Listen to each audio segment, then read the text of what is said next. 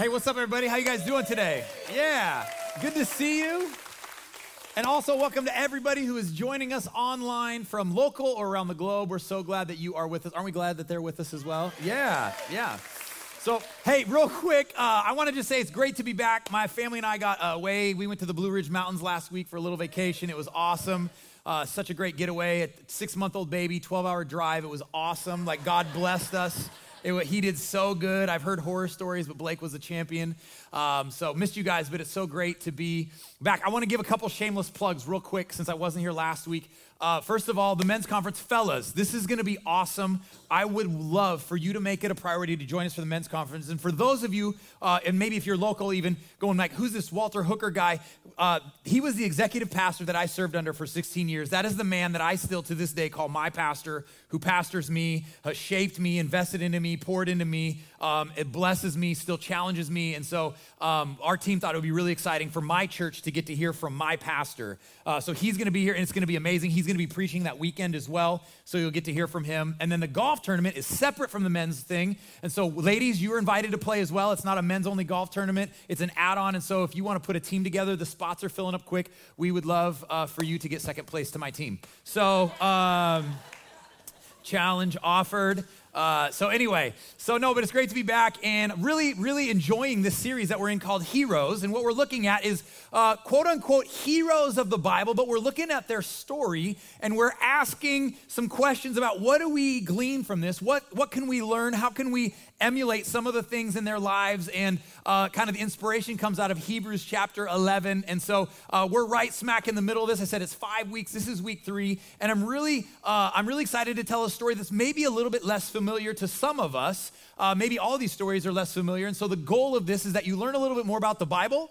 We're going to talk about what was going on there and then that makes this so special. We're going to look at the story, and then we're going to ask a couple of questions about what does this mean for me here now today? How can I apply this to my life?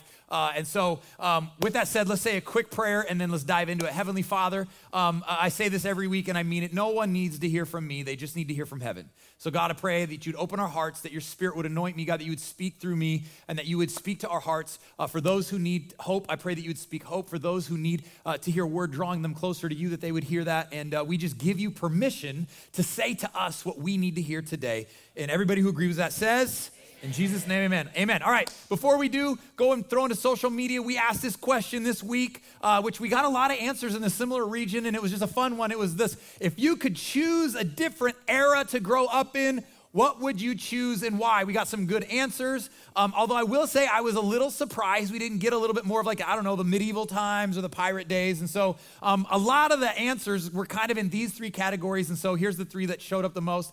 The 80s was a big one because my family would tell me all of their childhood stories of them running around with their friends until the street lights came on, plus the square body trucks. That and so many other reasons for the 80s. It was a great time. So this must be somebody younger because I grew up in the 80s. So definitely the 50s, Grease Lightning style with the pink ladies and the Sandlot days. Come on, somebody.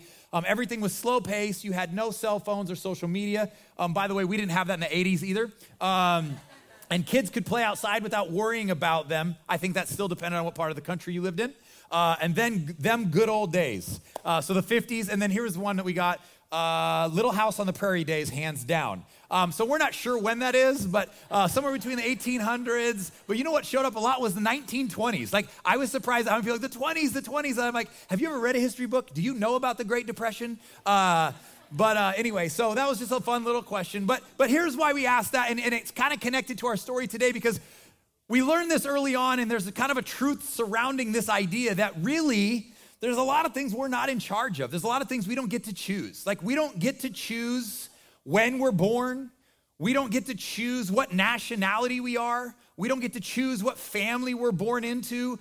We don't get to choose even what gender we are. There may be a movement that says you do, but you don't. Somebody chose that for you at your birth. And so a lot of things are chosen for us before we ever have a say. The family, the family of origin, the nationality, the time and the place. And so it begs the question is God in charge? Is he sovereign, or is this all random? Is there a plan? And so we don't get to choose that, but what we do get to choose is what do we do with the opportunities we've been given?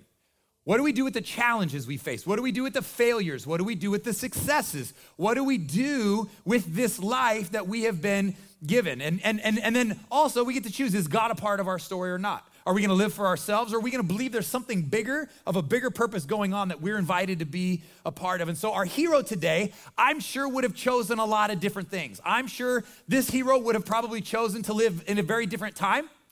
I'm sure this hero would have definitely chose probably to be a part of a different nationality based on the fact that they were in slavery for hundreds of years or so. And I think if you know anything about the history of the ancient times, our hero today probably definitely would have chose to be a different gender, because in those days, women really didn't have much to say about anything and didn't matter. And so our hero this week is Esther.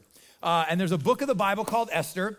And there's some that's known about her, but her story is unbelievably fascinating. And so here's what we're going to do. Let me tell you a little bit about the story. And what I'm excited about is the Bible Project, the videos. It's so good. I'm going to use it throughout this message to help tell the story, because if you don't know this story, you're going to walk away knowing the story. But here's a few things that you need to know that are kind of fascinating about the book of Esther, which is kind of somewhere in the middle of the Old Testament. Esther is only one of two books of the Bible that is named after a woman. That Esther and Ruth. It's also one of two books of the Bible, I'm going to talk more about this in a minute, that actually God is not mentioned at all throughout the entire book. It's 12 or 14 chapters, and the name God doesn't show up one time. That only happens in two books. Song of Solomon is the other one, and that's far more romantic in a very ancient type of a way. And it's also one of the few books, when you read the Old Testament, most of the Old Testament was written from God's people to God's people at a time of flourishing or a time of establishing or a time of reigning. There are very few books actually written in a time of like slavery and exile. We're under somebody else's rule. We're not really living the way God wants us to live. We're not experiencing his blessings, and they called that exile. And so this was written in exile, similar to Daniel and Ezekiel. And so here's what you need to know about kind of how things worked in those times to make this story make more sense. In those days, it was kind of a game of global dominance, a real-life version of Risk, basically. And what you would do is you would take over another region because you had a bigger army or more rich army or whatever the case was. When you conquered that land, most of the time you would destroy most of the inhabitants, but what became common practice was you would maybe leave a few of them, some of the younger ones, maybe those who had higher aptitude, definitely the young males that showed promise, even maybe some of the very beautiful females. And then what you would do is you would kind of brainwash them. You would teach them your language, you would teach them your religion, you would teach them all your stuff. And if you liked how they did, you would kind of employ them into your services. And if not, you would just discard them, you'd behead them, you'd get rid of them, because after all, they weren't really your people anyway. And so this is the setting of Esther. Esther is a Jew. She's of the people of God, but they have been in about 100 years of exile. They first were captive to the Babylonians, but then the Babylonians took over the Persians, and so now they're serving the Persians, and this is kind of the setting. And so, as I mentioned, this week I'm going to use the Bible Project to help me tell the story, and so here's the backdrop that you need to know. The book of Esther, it's one of the more exciting and curious books in the Bible. The story is set over 100 years after the Babylonian exile of the Israelites from their land. And while some Jews did return to Jerusalem, remember Ezra and Nehemiah, many did not. And so the book of Esther is about a Jewish community living in Susa, the capital city of the ancient Persian Empire. And the main characters in this story are two Jews, Mordecai and then his niece Esther. And then there's the king of Persia, who's something of a drunken pushover in this story. And then there's the Persian official Haman, the cunning villain. So those are our four main characters. That king of Persia, his actual name is Xerxes, the same Xerxes you read about in history. He was one of those. In fact, he reigned a huge province. He had 127 provinces that extended all the way from India to Egypt. And for those of you who don't have like the world map memorized in your head, that's a really long ways. That's a lot. So our four main characters are Mordecai and Esther. Now, Esther lost both of her parents. She's kind of an orphan nobody girl. And so her uncle Mordecai adopts her and raises her as her own, but they're under the Persian rule. Then you have Xerxes, and then you have this other guy named Haman. And so as I mentioned, there's two kind of things we want to look at through this story. Number one, it's really fascinating. In fact, it's a clever, intentional technique that God is never mentioned in this book of the Bible that God wrote. And the reason is because the invitation isn't necessarily to say, what does it say about God? But this is so applicable to our lives because the invitation is to look and see God's hand in his activity throughout the story. There are so many coincidences. There are so many ironic twists. There are so many things that happen crazy at the last minute, just the right time, that it invites and begs the reader to ask a few questions. And here's a couple questions that we look at through the book of Esther. Number one is, when God seems absent, is he? Because there's going to be a portion of this story where it's like, where's God and what's he doing? Second question, when has God actually abandoned his promises and his people? Because he had said things were going to go better for them.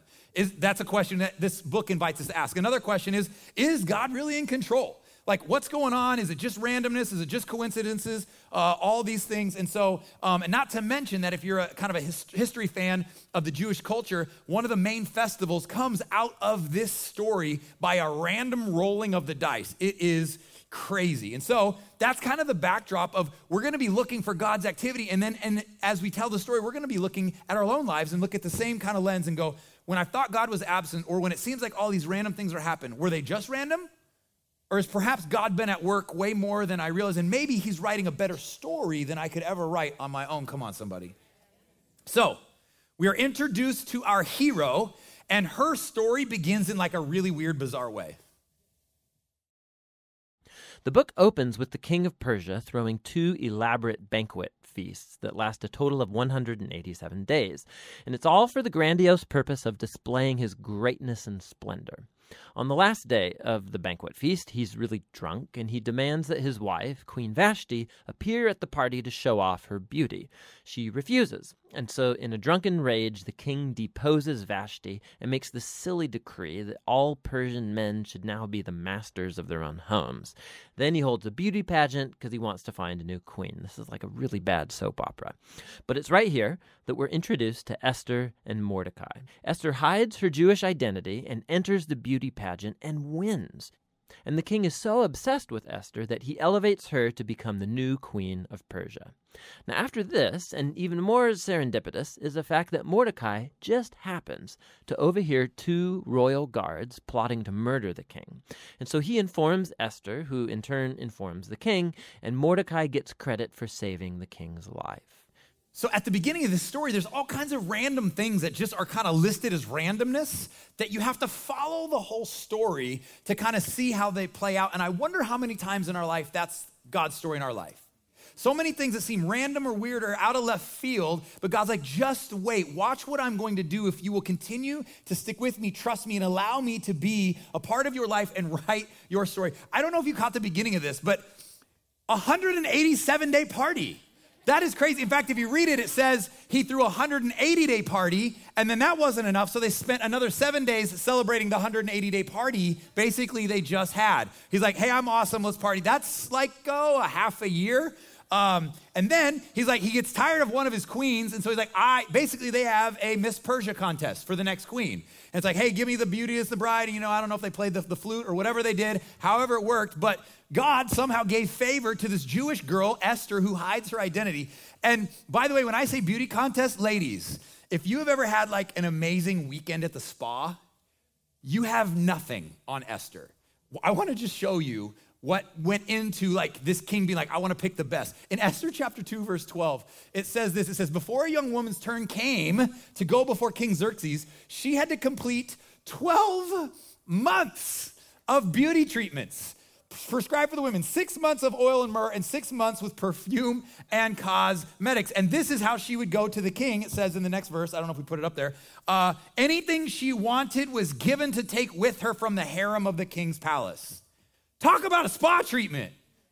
Like she got, for a year, it's like, we're going to do everything we can, babe, to make you look awesome. All right, babe, looking good, babe. Like, you know what I mean? And it's like, if there's any other accessorizing you need, just mention it. And this is how it goes. And so you got and again, you have this huge region, and out of all of them, this random Queen Esther of this oppressed Jewish community comes all the way through. And again, God's not mentioned anywhere, but we start to see his activity. So we mentioned there were 4 main characters.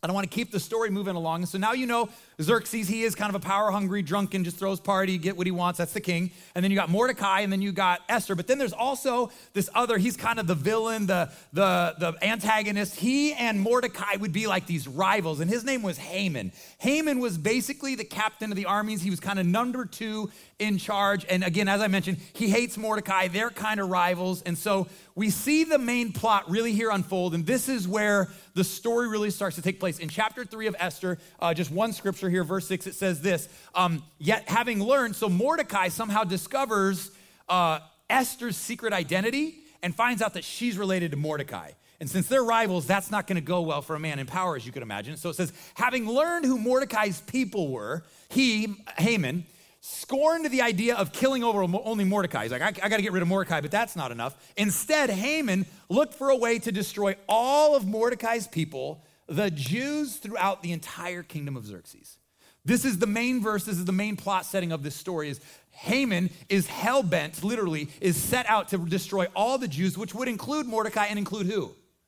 Queen Esther. So now we have the plot thickening. This is what he's all about. And now he's going to unroll his plan. And that's how this story unravels. And if you have about 20 minutes this week, you should just read the whole book for yourself because it's really, really, really compelling. So this is what happens. And so basically Haman wants to wipe the Jews out. He's out to get all of them. And so a little bit of backstory of now you get to know a little bit more about why. We're next introduced to Haman, who's not actually a Persian. He's called an Agagite. He's a descendant of the ancient Canaanites. Remember 1 Samuel chapter 15. The king elevates Haman to the highest position in the kingdom, and he demands that everybody kneel before Haman. Well, when Mordecai sees Haman, he refuses to kneel, which of course fills Haman with rage. And when he finds out that Mordecai's Jewish, Haman successfully persuades the king to enact this crazy decree to destroy all of the Jewish people. And to decide the date of the Jews' annihilation, Haman rolls the dice. A die is called pur in Hebrew. Tuck that away for later. 11 months later, on the 13th of Adar, all the Jews will die. Haman and the king then have a drinking banquet to celebrate their really horrible decision. So the focus now turns to Mordecai and Esther, who are the only hope for the Jewish people. They make a plan that Esther's going to reveal her Jewish identity to the king and ask him to reverse the decree. But approaching the king without a royal request is, according to Persian law, an act worthy of death. So in a key statement, Mordecai, he's confident that even if Esther remains silent, that deliverance for the Jews will arrive from another place. And then Mordecai wonders aloud. He says, who knows? Maybe you've become queen for this very moment. Esther responds with bravery, and she purposes to go to the king with her amazing words, if I perish, I perish. And so this is where the story really picks up, and this is really interesting. There are all kinds of crazy Persian laws about this time. But what happens here is they become aware of the plan to wipe them all out. There's this decree made. The king doesn't know it, but they know it. And they randomly roll some dice about what day this will happen. Well, it turns out they have a little bit of time. And this is where Mordecai says, this is your chance, Esther. I believe it's not random that you were chosen. I believe it's not random that you were born where you were born. It's not random that we are here. He says this line, he says, I believe God can deliver his people another way. I believe God could deliver his people another time. But I love this statement right here in verse 14 where he says, and who knows but that you have come to your royal position for such a time as this. But who knows? Perhaps you find yourself in the situation you're in for this exact moment because there's something bigger going on than what seems at the surface. And maybe, just maybe, this isn't just about you eating grapes and going to big parties. And maybe, just maybe, this isn't about you having the Miss Persia sash that you get to wear around, the queen sash. Maybe, just maybe, this isn't about you getting to live a little bit more of a life of luxury than most of the slaves. Maybe God has put you in this context, in your job, in your family, in this place, in this time in history, because there's something bigger going on in you and there's something bigger he wants you to be a part of. And that is not just Esther's story. That is what I would say to you today. Maybe, just maybe, you find yourself in the job you're in, the home you're in, the family you're in, the kids you have that a little bit seem crazy once in a while for such a time as this, that there's more going on and there's a whole lot more purpose. And what may seem like a mundane job or a mundane life or a single mom or I wish it was different than this, maybe, who knows? Maybe the grand architect of the universe intentionally put you here, and he's got something way bigger for you if you'll invite him into the story. Maybe, who knows? And here's the best part. I've been following God most of my life. Pretty poorly, a lot of it, but I've been following him nonetheless. Here's the best part about following God. It's always twofold. He has something so good for you. He wants to do so much in you and in your life and bring you the peace and joy and do something so much grander than this world wants to. If you have the opportunity to invite God into your life, he will blow you away with what he will do. Like the true living God, Jesus, to come the Lord of your life. But when that happens, it's not only just for you. He then actually wants you to be a part of somebody else's God story too. Their story of deliverance, of forgiveness, of healing, of redemption, of hope. It's the best thing that God does all this, and we have this relationship with God, and he's like, and oh, by the way, you don't just work at Menards because. You don't just work at Publix because. You don't just have an insurance agency because. You aren't just a teacher and a coach because. Perhaps you coach those individuals for such a time as this. Perhaps there's some teenagers coming through your team. Perhaps there's some kids in your school. Perhaps there's some coworkers that need some salt and need some light every day, need to know that this world isn't all there is. It's going to get better at the end because God is going to redeem his good world even at the end of times. Because hope and faith in Jesus is this world isn't all there is. Perhaps you were given the opportunity, as small or as large as it may seem, for such a time as this. And when you grasp onto that question, it can give every day and every moment purpose. Who knows? Who knows? Maybe I'm shopping for such a moment as this. Who knows? Maybe I got blessed because there's somebody else in my life that I need to pass this on to for such a time as this. Who knows? Maybe, just maybe, even the pain of my past and the story of where God has brought me through will give somebody else some encouragement and hope that God is never going to leave you and that you're not alone and better days are coming, whether it's on this side of eternity or not. And so some of you, I want to encourage that. Who knows? Maybe you've come into your position for such a time as this. It's not just about the raise or the promotion or the more comfortable life or the harder life, or who knows, maybe God has a plan. Am I saying God causes bad things? No. That's the fall of sin. It goes all the way back. What I'm saying is God can use everything. If we look for his activity, which is what this story in this book is all about. We asked that social media question. If you could be born in a different time, what would you be born? A lot of us pick a lot of different things as fun, but who knows? Maybe you're supposed to be right here, right now. Wherever you're watching locally, globally, listening here in this room, that maybe there's way more to it than just the job you do or the kids you raise or the friends you take or the small group you're a part of. Maybe there's something even more going on. And so the question I would ask is, how has God put you in a position to help you show others who God is right now? What context has he placed you in right now? You might watch this a year from now and your context might be different. Right now, maybe it's the leisure activities you have. It's the shopping you do. It's the gym you go to. It's the company you keep. It's the cribbage night on Friday night. I don't know if they still do that or I don't know. My grandma used to do that. Right now, to be hope. And here's what I love about the Esther stories is Mordecai challenges her, and the faith of Mordecai says, I think God's going to save us either way. And then Esther responds in kind with bravery, and I love this. She says, I believe that you are right. I believe I was put in this position for something bigger than just myself. And she says, if I perish, I perish. Which I cannot say that without thinking of Rocky IV. If he dies, he dies. I just can't do it. But anyway, I digress. I even told myself, don't say that in the message. I can't do it. It's just right here. But here's the beautiful thing, what she's saying. She's saying, I'm willing to put my life, I'm willing to put my royalty, I'm willing to put my position, I'm willing to put my fame, I'm willing to put my inheritance, I'm willing to put all of that stuff on the line so that I can maybe help some other people, so that I can maybe save a nation or a generation. And it's just one person. And by the way, she wasn't the only queen. It does say she was the favorite queen, but she was not the only queen. And so what does she do? So she discovers there's this decree that can't be done. And so now she has this plan. She's like, I got to tell the king, but super weird rule. You can't just go talk to the king. He has to invite you. So for you to invite yourself was literally you're taking your life in your own hands. So she's like, I'm going to go for it. King, I think, likes to party. I'll just say, hey, king, I got a party for you. That seems to work. And so she does, and she invites him, and she invites Haman. And so they have this party, and then it's really weird because like, then I want to have another party. Well, in between these parties, what happens is Haman leaves the first party, and he walks out, and he sees Mordecai. And he's just, every time he sees Mordecai, he's like, oh, I want to kill this guy. In fact, he gets so raging angry that him and his friends are like, you should build a pole 75 feet high and impale him on it. Number 2 in command. So he does. He goes and puts it, I don't know if it was actually that tall what he built, but that's what they recommended. He built this tall pole, and the plan was he was going to kill Mordecai on this pole. He's like, I'm going to get Mordecai. And so, again, now let's just push pause in the story right now. If you parachute yourself into the story, this is the moment where it seems like things can't get worse. We thought we were on the up and up. Esther became queen, but now there's this decree. It looks like we're all dead. Our boy Mordecai, who has the most power, he's about to get posted up literally for the whole country to see. Like, this is not good. God, where are you? And this is where we can connect to the story. The marriage isn't going the way I thought. The business isn't going the way I thought. There's less hope. There's less peace. The kids didn't turn out the way we hoped, at least at this point in their teenage years, whatever the case may be. And we can all relate to this part of the story where it's like, I didn't think it was going to go this way. And here's the beautiful part of the story. It ain't over. And sometimes the devil's main, the thing he's trying to do in your life is get you at your lowest point, and that's when he'll get you to quit, give up, or doing something that will just totally destroy your life and your future in loss of hope. And this is stories to give us hope because this is the turning point of the story.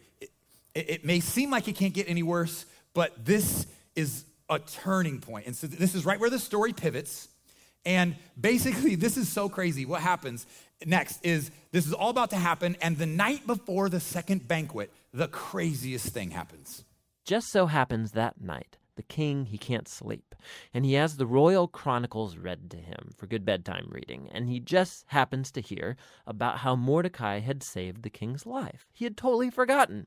So in the morning, Haman enters to request Mordecai's execution, and the king in that moment orders Haman to honor Mordecai publicly for saving his life. So now Haman has to lead Mordecai around the city on a royal horse, telling everyone to praise him.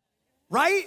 Like, that's crazy. He's like, hey, king, I want to kill somebody. Before you do, here's how it actually goes. The king asks him, what should we do for somebody who deserves honor? And of course, Haman thought he was talking about himself. And so he told him, this is what should happen. He goes, okay, set it up and you do it. I want you to do that for Mordecai. What? So now he's got to lead his enemies, like, praise be to this guy. Praise be to this guy.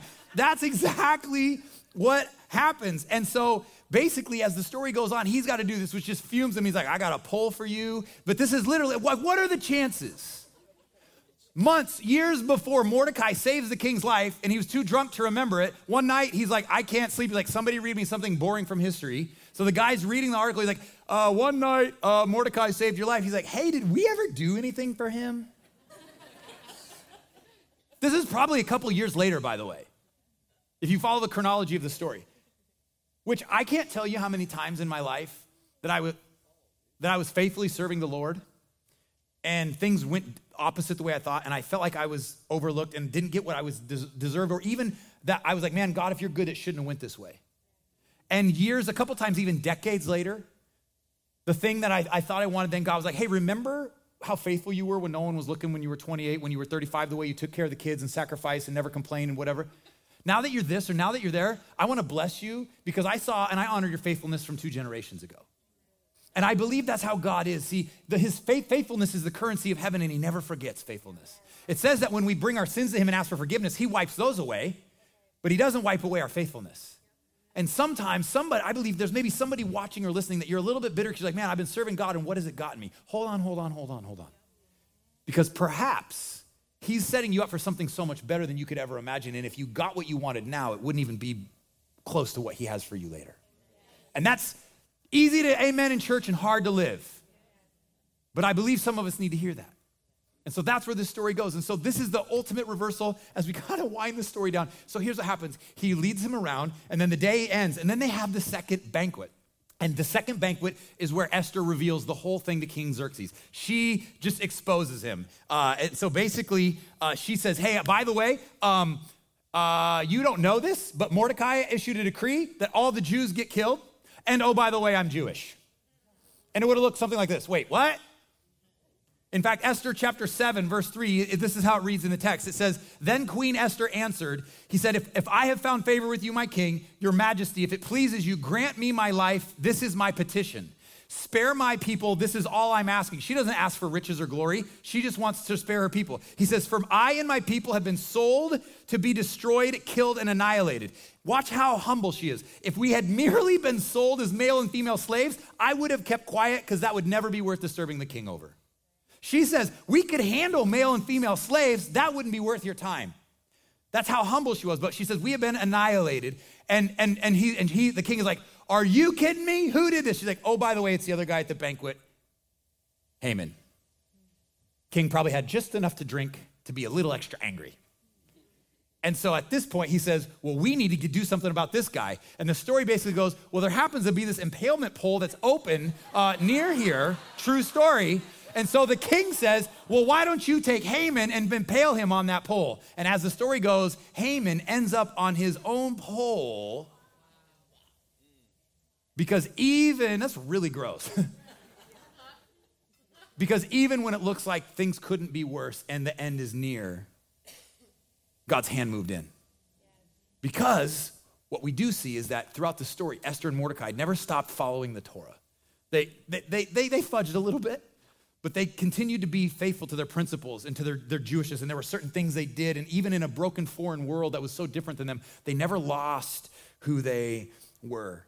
And so now as the story kind of finishes, the problem of Haman is taken care of, but there was a weird rule that you couldn't undo a decree. And so now you have the problem of the decree by the Persian law that you couldn't cancel. So what are they going to do about that? We'll close the story with this video. So the focus now turns to Esther and Mordecai as they make a plan to reverse the decree. They discover that the king can't revoke a decree that he's already made. So instead, the king commissions Mordecai to issue a counter-decree. On the appointed day that all of the Jews were supposed to be killed, the 13th of Adar, now the Jews are ordered to defend themselves and to destroy any who plotted to kill them. Then Mordecai, Esther, and Jews everywhere hold banquets and feasts to celebrate this new decree, and Mordecai is elevated to a seat beside the king.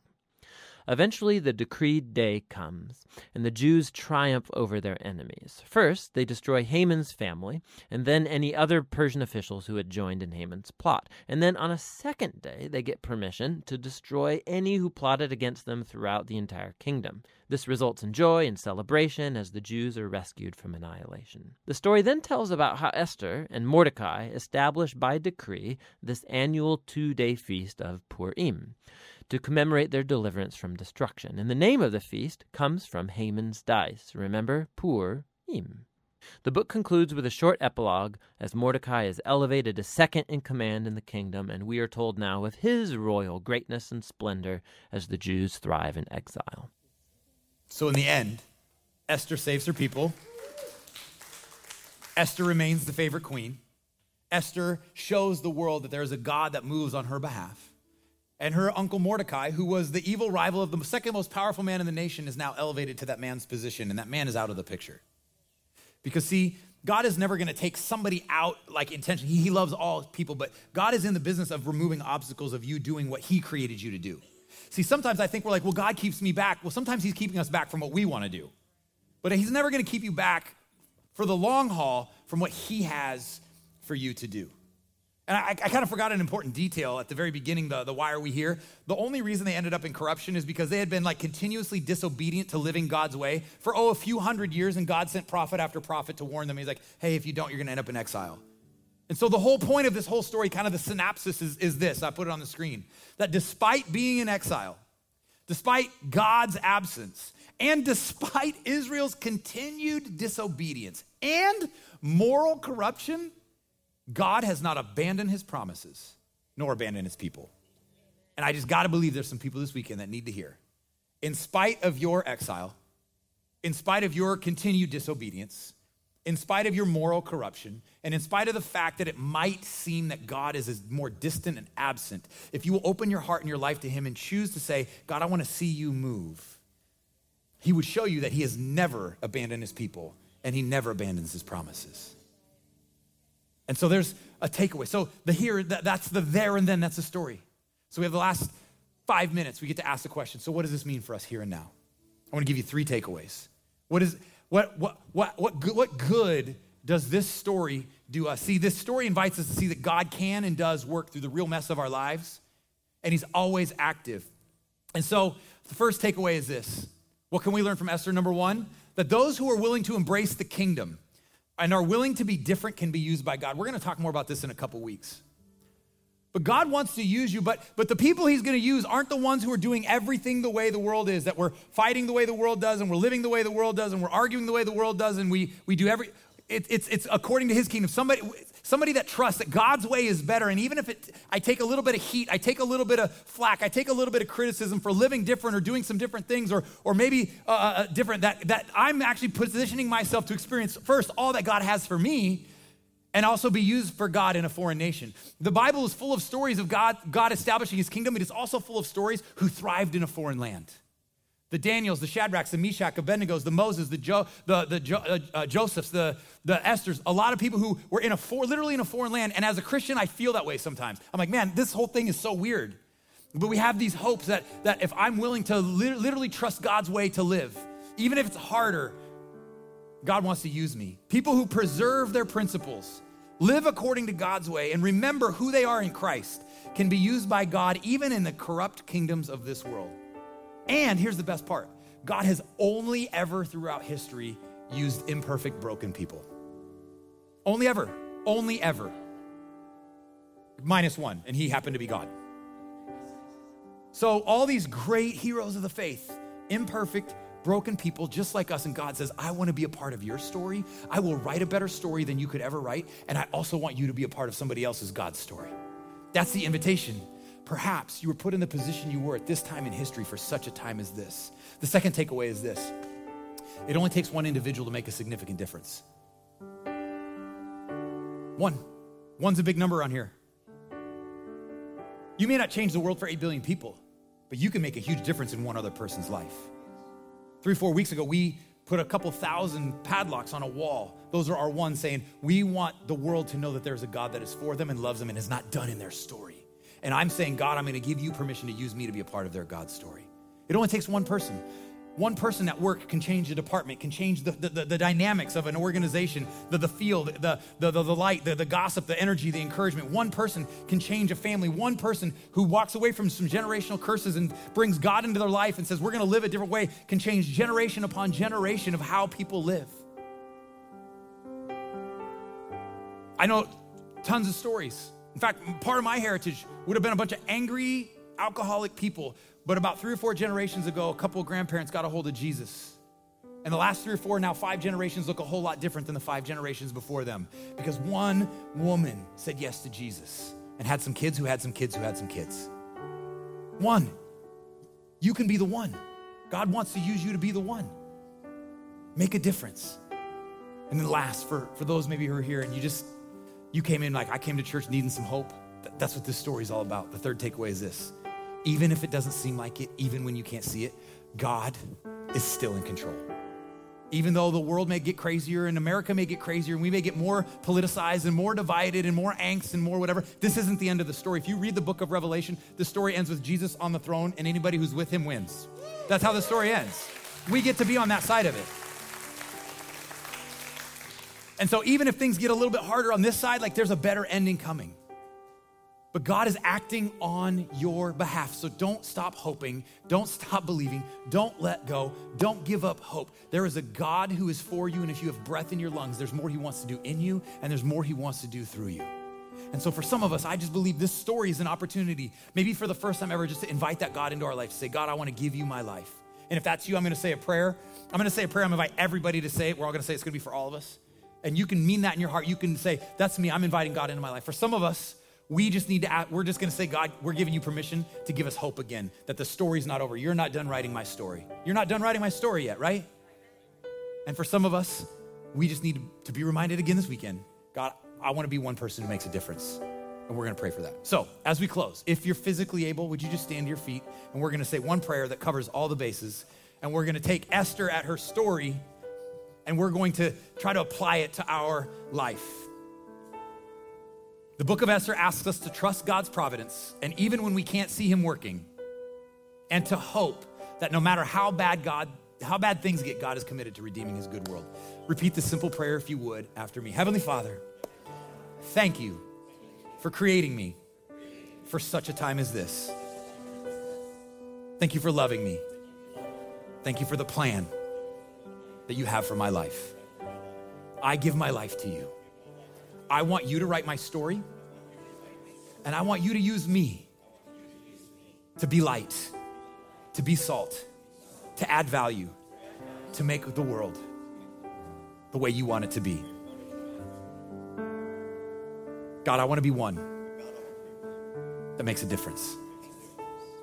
Help me to see what you see and to care about what you care about. And finally, God, help me to see hope. Help me to know you're not done yet. The story's not over. There's more you have for me. Thank you for this reminder. I'm not gonna quit on you because you're never gonna quit on me. In Jesus' name, amen.